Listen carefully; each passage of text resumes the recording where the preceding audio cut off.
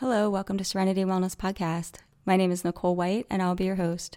This podcast is dedicated to helping you tap into your full potential of how you can heal and balance your mental, emotional, and physical well-being. Together, let's explore inner self, connect with our strength, and manifest your true nature, one full of love, purpose, and passion. Welcome to episode 46, Purposeful Practice. Thank you, as always, for joining me, sharing your feedback, as well as sharing this podcast with others you think might also find these tools helpful. I greatly appreciate each and every one of you. The past few episodes, we've been starting to pull together tools from your wellness toolbox. As we've been increasing our awareness, it's also opened up more of the connection between our storytelling, language we use, and emotions that entangle. Even becoming more aware of how sometimes we're on autopilot there. We will have heard messages from others or picked up things in our journey through society, and then we change that voice into our own, using that as our lens of perception, even if it's not something that resonates with us and our truth. Purposeful practice is an intentional connection to our emotions with compassion, curiosity, and tools. With all the areas of understanding and connection we're building, there can still be challenges with emotion regulation and connecting. We can still step over our primary emotions, ignore or swallow our emotions, and have some emotions that climb really high on that emotional ladder. Identifying and trusting our emotions can still seem undesirable and even scary. Remembering that we just often weren't given the tools on how to identify, sit with our emotions, and work through them. And that being no judgment towards our caregivers, as they often were also not given the tools. We are just now starting to teach children the importance of emotional intelligence, of compassion and understanding towards our emotion with non-judgment, and teaching them how to sit with emotion, how to work through with tools.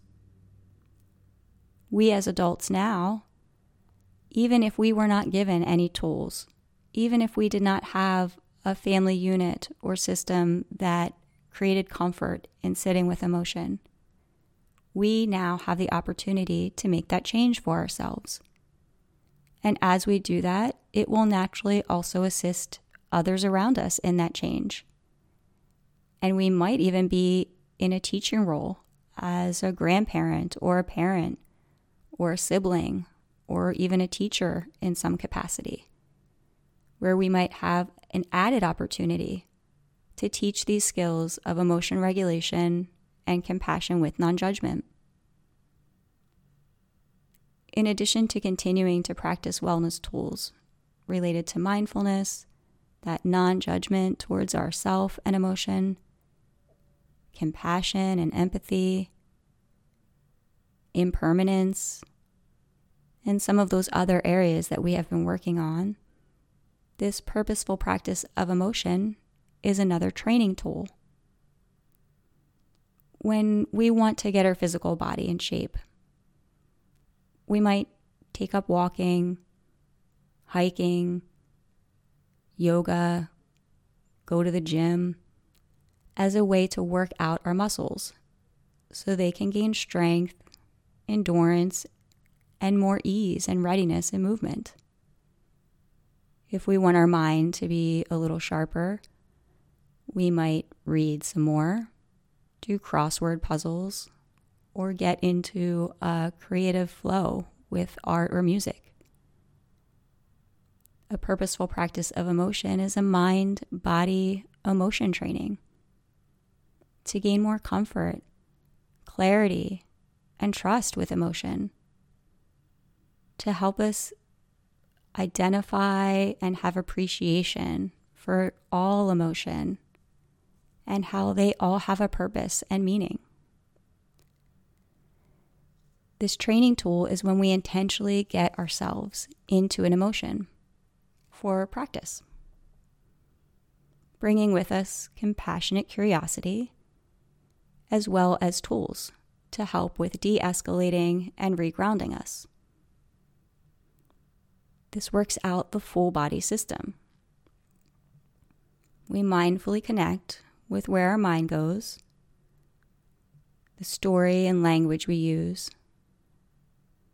the rise and change of our physical body, where we hold the tension, how it impacts our breathing, and how this then further changes the mind and emotions. So we start to connect in a deeper level to this interchange between everything. And then we start to connect to de-escalating, bringing in tools to manage the emotion, to bring it down those rings of the ladder, releasing the tension in our physical body, changing the story and language through reframe, connecting with breath for grounding, and to connect back to the present moment and space. Because this is an intentional practice with purpose, we go into the experience feeling more in control and safer engaging with the emotion, with that curiosity and compassion. As we begin to work through this and the feelings begin to increase, we also gain more empowerment. Working through these experiences improves our trust in ourselves and our ability to emotionally regulate.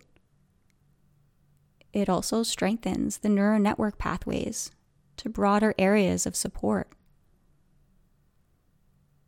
Not to get too much into the brain stuff, but oftentimes what research is showing is that these neural network pathways in the brain, oftentimes when we have high emotion response, there's more highway routes, if you would, from the amygdala, which is our emotion control center, and the frontal cortex, which holds, mindfulness and our ability to kind of process emotions in some other insightful ways. So there's a little pocket of stuff going on up there.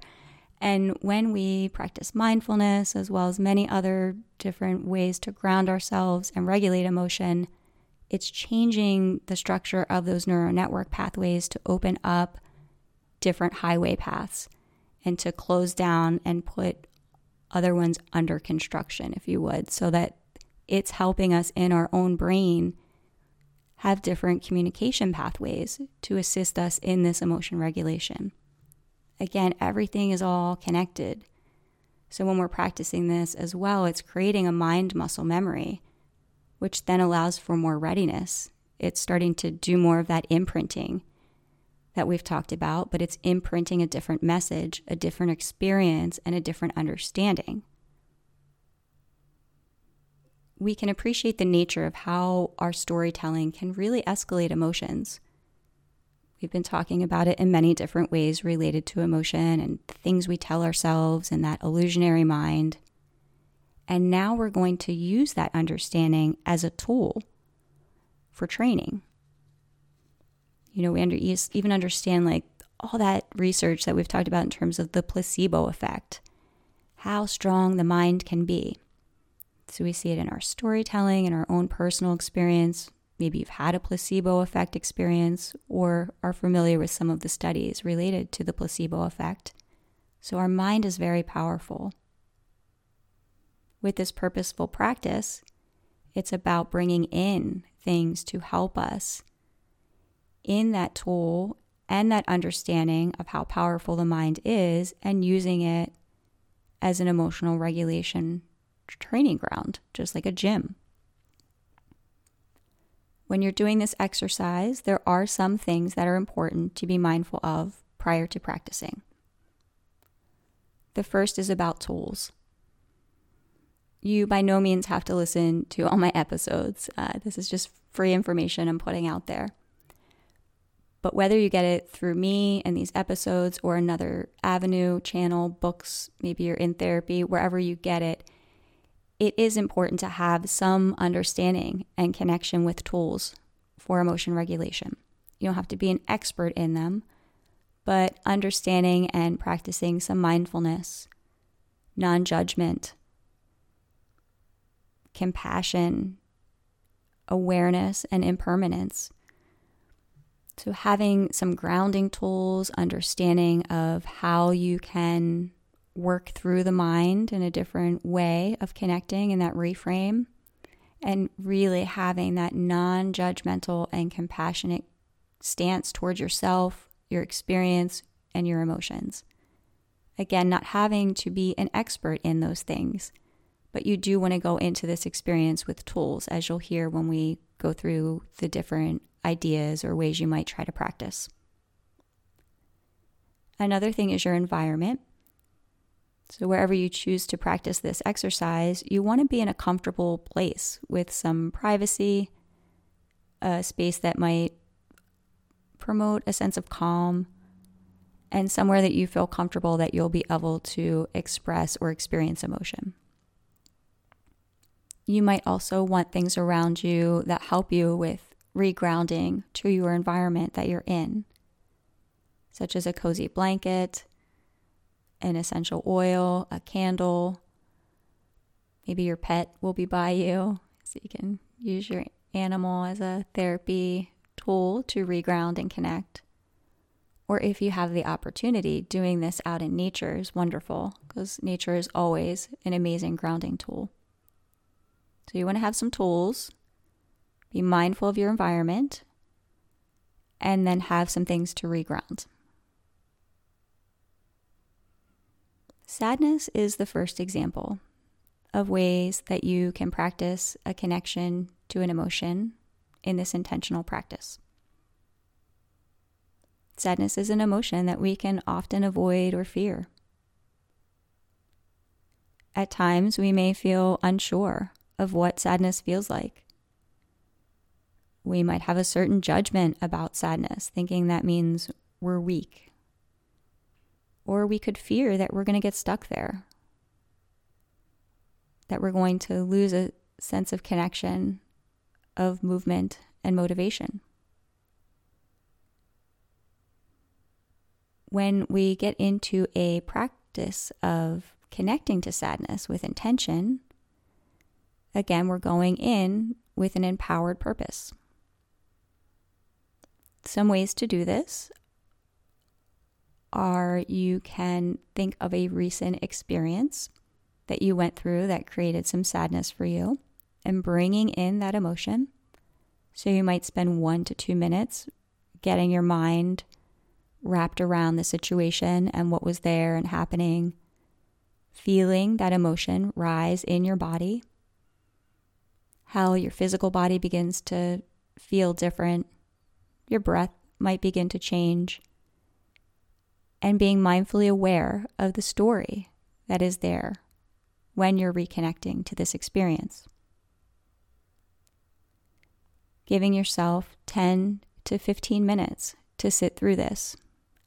As you rise, sit with it with curious compassion, and then as you work on the de-escalation. If thinking of a recent event is maybe a little too high on the level, then you can also think of a song that brings in a feeling of sadness, or you can watch a movie that makes you cry. It's about connecting to this comfort with the emotion. And so maybe you start there where it's not even something personal to you, but allows you to first experience this emotion. With any of these that I'm going to talk about, you want to start at a low level. You don't want to jump into the most sad thing you can think about. Give yourself some practice so that you can feel this understanding and appreciation for the emotion. And as you practice, then it will help you to have more readiness to work through the deeper elements of sadness. You can also think of different things going on around the world. We have incredible sadness happening in many different areas of the world right now. That also might be too heavy of a level to go to. So as you bring in whatever it is for you, you sit with it. Again, it might take 1, 2, 3 minutes to start to feel that elevation, connecting with it, the body, the breath, the mind, and then you start bringing in the tools for de-escalation. Connect to that physical body and release the tension, stabilizing the breath and getting back into diaphragmatic breathing. Noticing what story and language you were using and reframing, dissolving those unhelpful thinking styles, and mindfully reconnecting back to the space you're in. Remembering you can tell yourself things like, where am I at in this moment? What's happening around me right now? So that you recognize the space you are in the current moment is not sad. And this will take practice. So you might do this several times with the same exact topic. And that's okay. This is, again, about non-judgment. Reconnecting with ourselves with compassionate awareness so that we can have more readiness to work through, feel, experience, and have an understanding of our emotions, how they rise, how they fall, and how they are impermanent. Anxiety is another area that you can have a purposeful practice. Anxiety can often feel overwhelming and scary for people, especially if they get panic attacks. A purposeful practice would be intentionally sitting with a worry. If you remember or listened, I don't remember what episode, I'm sorry, but we talked through about the worry log. So this would kind of be similar in some ways to that. With that worry log, you collected some worries through your day and gave yourself a specific time to sit with that worry. So that was an example of an intentional practice. We would be doing the same thing. So you'd bring in a worry into your mind. Notice how the physical body and breathing begin to change. The stories and words and language that you're using in your mind. And then again, working on that de-escalation. You can use that 5 senses where you have 5 things I see, 4 things I hear, 3 things I feel, etc. Moving down the senses. You can choose 10 things. So 10 things in the room that are green, 10 trees I see in the picture in front of me, as a way to reconnect and de-escalate that high rise in the body system and asking yourself those questions. What's happening in this moment? Recognizing that the space you are in is comfortable and safe. At times, I will encourage clients with social anxiety to practice a purposeful intention of anxiety at times to work through it. The social anxiety experiences of a purposeful practice. If you're one who feels anxious about talking with others, then you can start in a grocery store or, a shopping store of some sort. And you might just start with giving eye contact to people as you walk through the aisle. Then maybe it will escalate to saying hello. You can have small talk with the person who's checking you out. I'm sure that they would love that. I mean, they're at a cash register all day. And people probably buzz through the line in their own mind frequently. So just having some light conversation with your cashier can be pleasant for both of you. Another example would be to return an item. Many times people can get into an anxious place about returning things. for several different reasons. So you would intentionally have yourself get something and return it. So these are just some ideas of ways that you can purposefully practice. And if you're doing some of those, then you might need 5-10 minutes, maybe even more, to sit in your car afterwards, to connect to de-escalation, the storytelling, the breath, and reminding yourself of the success that you just completed. You can also use those visual techniques that we talked about in terms of the ocean, being deep in the ocean, identifying that as the strongest emotion, and slowly the ocean recedes and you're on the shoreline as your emotions come back down. Or that snowstorm, rainy experience, again, same technique, starting in a heavy storm, and the storm subsides as your emotions begin to also settle. So ways to engage back after the escalation of the anxiety into the present space, using techniques of grounding, and even some visualization. Anger is another emotion that we can climb the emotional ladder rather quickly, and it can get out of control. We might have low frustration tolerance, passive-aggressive, or aggressive tendencies in our connection. For this, you want to, again, set up all those areas. You want to have tools. You want to be mindful of where you're at in terms of comfort, environment, and regrounding. And then starting at a low level situation. With this, you may sit and, in your mind, bring up a recent conversation or experience where you recognized after the fact that you were quite emotionally fueled. So being in this relaxing, calm space, spending that few minutes to get yourself re-engaged with that story and the emotion, allowing you to mindfully be aware of what's going on in your physical body, in your breathing, the areas of tension that you're holding, and then starting to connect to that de-escalation, releasing that physical tension, connecting back to breath, and changing the script that's running.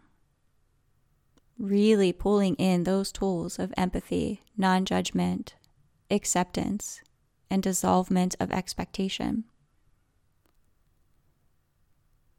Since you're doing this with a purposeful practice, with anger, it really lets us be more aware of that escalation and de-escalation in the body.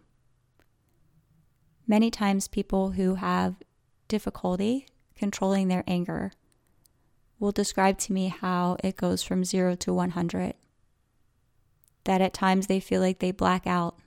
It happens so quickly. This allows you to see and identify really what's going on in the body.